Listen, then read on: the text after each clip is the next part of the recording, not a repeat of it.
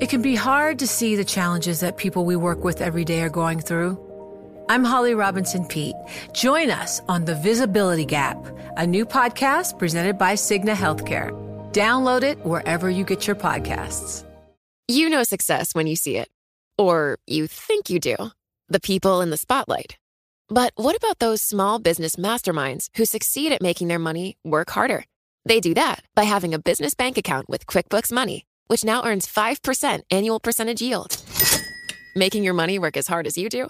That's how you business differently. Learn more about QuickBooks Money at quickbooks.com/5APY. Banking services provided by Green Dot Bank. Member FDIC. Only funds and envelopes earn APY. APY can change at any time.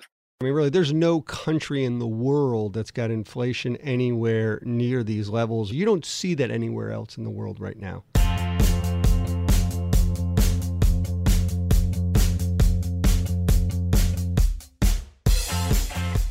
Hello and welcome back to Bloomberg Benchmark, a show about the global economy. And a very happy new year to all of our listeners and fans. I'm Scott Landman, an economics editor with Bloomberg News in Washington. Today I'm flying solo as your host because Dan and Kate were unable to be with us, but I'm very glad to have my colleague David Papadopoulos, a managing editor at Bloomberg in New York, joining me today for the show. Hey David, how's it going? Excellent, Scott. Economics, in one sense of the word, is what we call the tracking of the blizzard of indexes that we get on a regular basis all over the world to track the relative strength of different economies. It covers everything from GDP to the labor market to international trade and also whether prices are rising or falling. And it's that last measure that we are here to discuss today. The country is Venezuela, and the index is something we created all by ourselves. It's called the Café con Leche Index. Yeah, Scott. So unlike most inflation indexes, this one isn't exactly scientific. It tracks just one product, a single cup of coffee served piping hot at a bakery in eastern Caracas, the capital of Venezuela. Yet the index plugs a gap. Inflation is rising so fast in Venezuela, and the government is so embarrassed by the pace of price increases that it stopped publishing the data a long time ago. And the drum roll, please. Excellent drum roll, Scott. As of this week, our Café con Leche index reached 849%. That is the annualized inflation rate we have from the index. Now, we don't have a full year's worth of data yet on the price of coffee in our index, but since we began collecting the figures back in August, we've seen massive back-to-back price increases in just a span of several weeks in some occasions. And that's compared with what, like 2%, just under 2% really right now in the U.S., and you had inflation peaking at 15% in 1980. Yeah, and beyond the U.S., Scott, I mean, really, there's no country in the world that's got inflation anywhere near these levels right now. Hyperinflation, of course, there have been plenty of episodes in the past where hyperinflation was kind of in vogue. I mean, in the bad sense of the word, you know, that you had hyperinflationary bouts in other places. You don't see that anywhere else in the world right now. Steve Hanke of Johns Hopkins University has kept track of this, and nothing remotely compares with Hungary in 1945 to 46, which, get this, it hit a monthly rate of 42 quadrillion %, which means prices doubling every 15 hours. Do we ever use quadrillion? No, I don't even know what mathematically that would look like, that number. It was 10 to the 16th power. Wow. Got Germany's Weimar Republic in the 1920s hit a mere 29,500%, which is, it's nothing, even though that's held out as the main example. In recent years, Zimbabwe has often made headlines with its hyperinflation. About 10 years ago, that was at 80 billion %. Now we're going to get an on-the-ground perspective of this issue. Joining us on the phone is Fabiola Serpa, a correspondent in our Caracas bureau who has helped get these regular updates for the Café con Leche Index. Fabiola, thanks for joining us. Thanks for having me here. So what does a Café con Leche cost right now in Venezuela? Venezuela has two sets of prices. One is due to the official exchange rate, and the other the unofficial exchange rate. So the prices vary a lot. So by the official exchange rate, you can buy a cup of café con leche, a café au lait, or a cup of coffee for $1.63. That's the official exchange rate. That it's around 670 bolivars per dollar. But if you compare it to unofficial rate, it's about 35 cents. The cup of coffee. So because the unofficial rate is around 3,200 bolívares per dollar. So that gives you the whole view of the difference of prices of café con leche here. So when it comes to the actual hit to somebody's pocket, what does it feel like for people in Venezuela? Is it the 32 cents or is it the $1.60? Well, people in Venezuela here have stopped consuming café con leche because it's very the prices go up every 2 months as the index shows. So a cup of coffee is really a luxury here. Is there any way, David, to kind of put in perspective what this means in someone's wallet in Venezuela with the scarcity? Like just a regular cup of coffee at Starbucks here costs $2. You can spend a few dollars if you want something more complicated like a latte and other drinks. Right. What are we talking about here? Yeah, so in our index, we have, and this is actually a price that Fabiola gets from a cafe, a bakery in eastern Caracas. We have it at roughly 1,100 bolivars. And for a little bit of perspective on that, 1,100 bolivars, I believe is a very significant actually chunk of what the essentially the minimum wage would be in Venezuela. Fabiola, correct me if I'm wrong. I believe the minimum wage, when you include food subsidies and everything that people get, is something like 130,000 bolivars a month. Is that right? What's the exact? Yes, that's correct. That's the latest figure. Okay, so when you're and there are many folks who would be around that minimum wage number. You're making 130,000 bolivars a month. And one cup of coffee is 1,100 bolivars. It's a significant amount of money. So, Scott, in other words, it's like 1% of your monthly expenses. So exactly. So if you on and a I day that you do in one day, exactly. And if you or I were to show up in Venezuela, and most people, frankly, buy and sell dollars in the black market, it would be pennies for us. It would be insignificant. But if you are a Venezuelan earning in bolivars, the local currency, it's suddenly become prohibitively expensive. So has business gotten a lot slower, Fabiola, at places that sell café con leche, those kind of cafes? Café con leche was usually what you got in the morning. You stopped at the local bakery and got a cup of coffee and something to eat very fast. But nowadays, the bakeries, they're not selling very much café con leche. It's become luxury to the Venezuelans. Have any of those places had to close?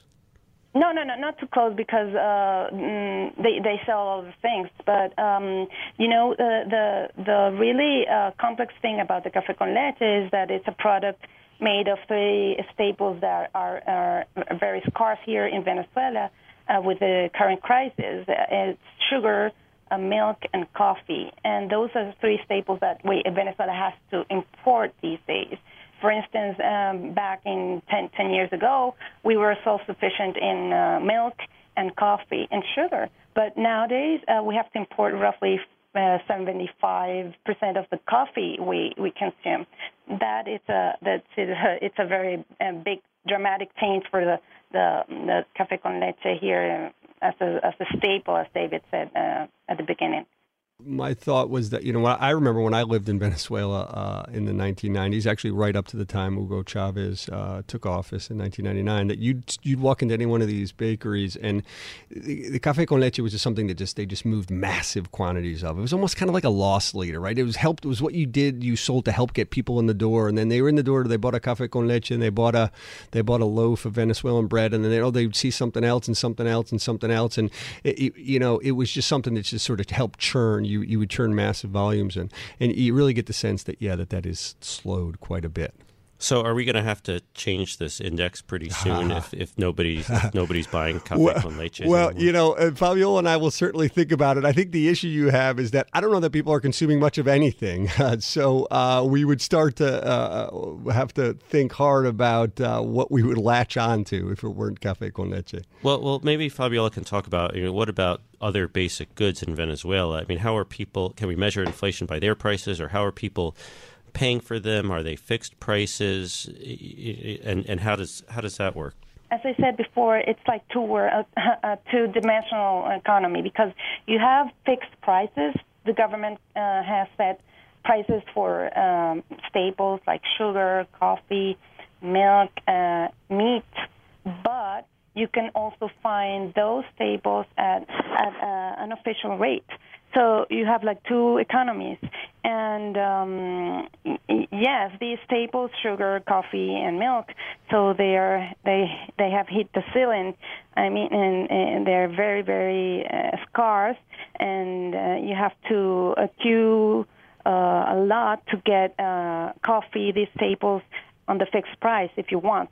If you can't afford to queue for 5 hours, for 3 hours, or you just can't find them in your neighborhood, or you have to buy them at an official rate. So, yes, you can measure inflation by these staples like flour, corn flour. They are going up every month if you measure it by an official rate. But the fixed prices of the government, they have been adjusting these staples every 3 to 4 months, and the last year, it's a two-world economy, and two prices you see on every product.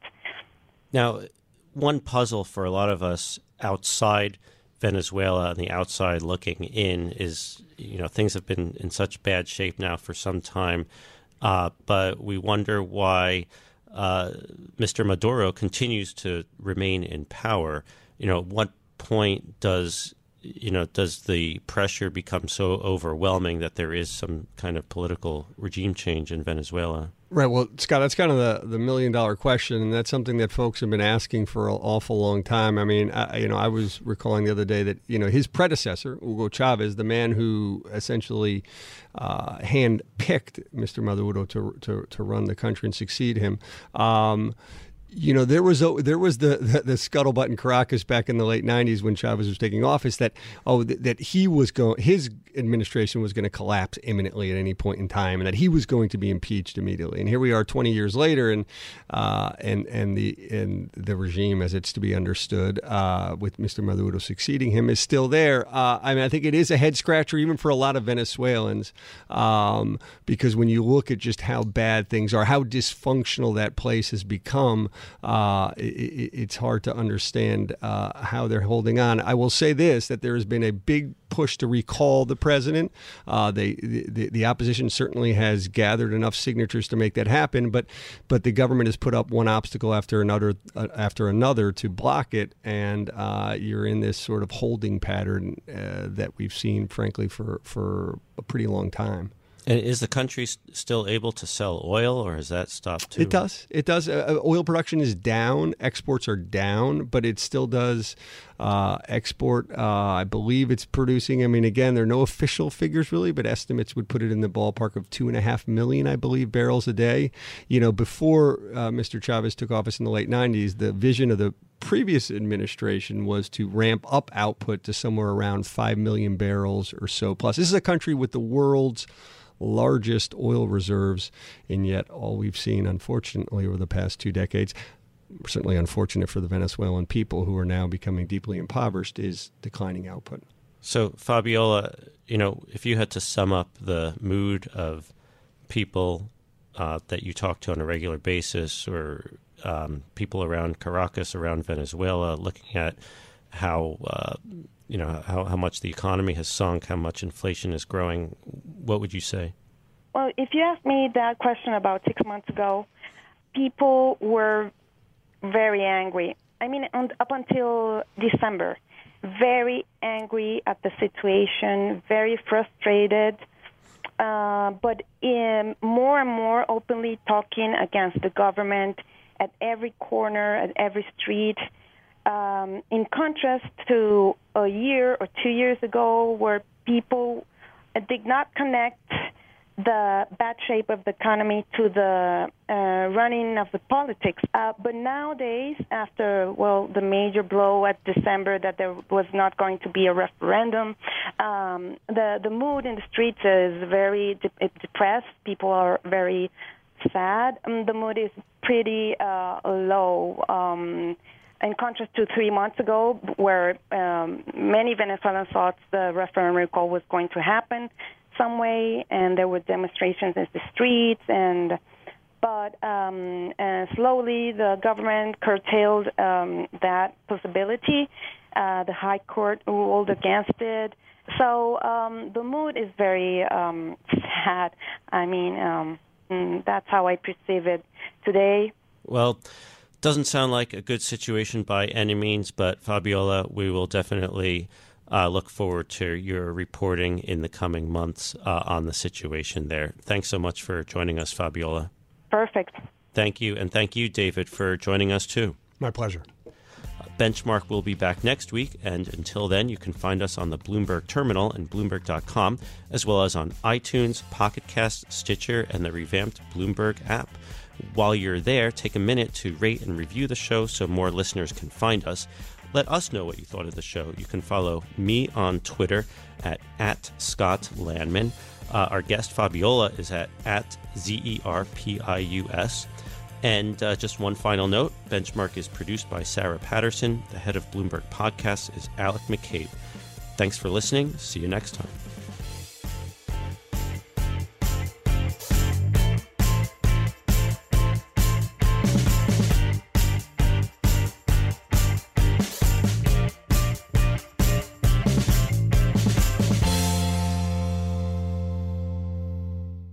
The countdown has begun. This May, 1,000 global leaders will gather in Doha for the Qatar Economic Forum powered by Bloomberg, held in conjunction with our official partners, the Qatar Ministry of Commerce and Industry and Media City Qatar, and premier sponsor QNB. Join heads of state, influential ministers, and leading CEOs to make new connections and gain unique insights. Learn more at QatarEconomicForum.com.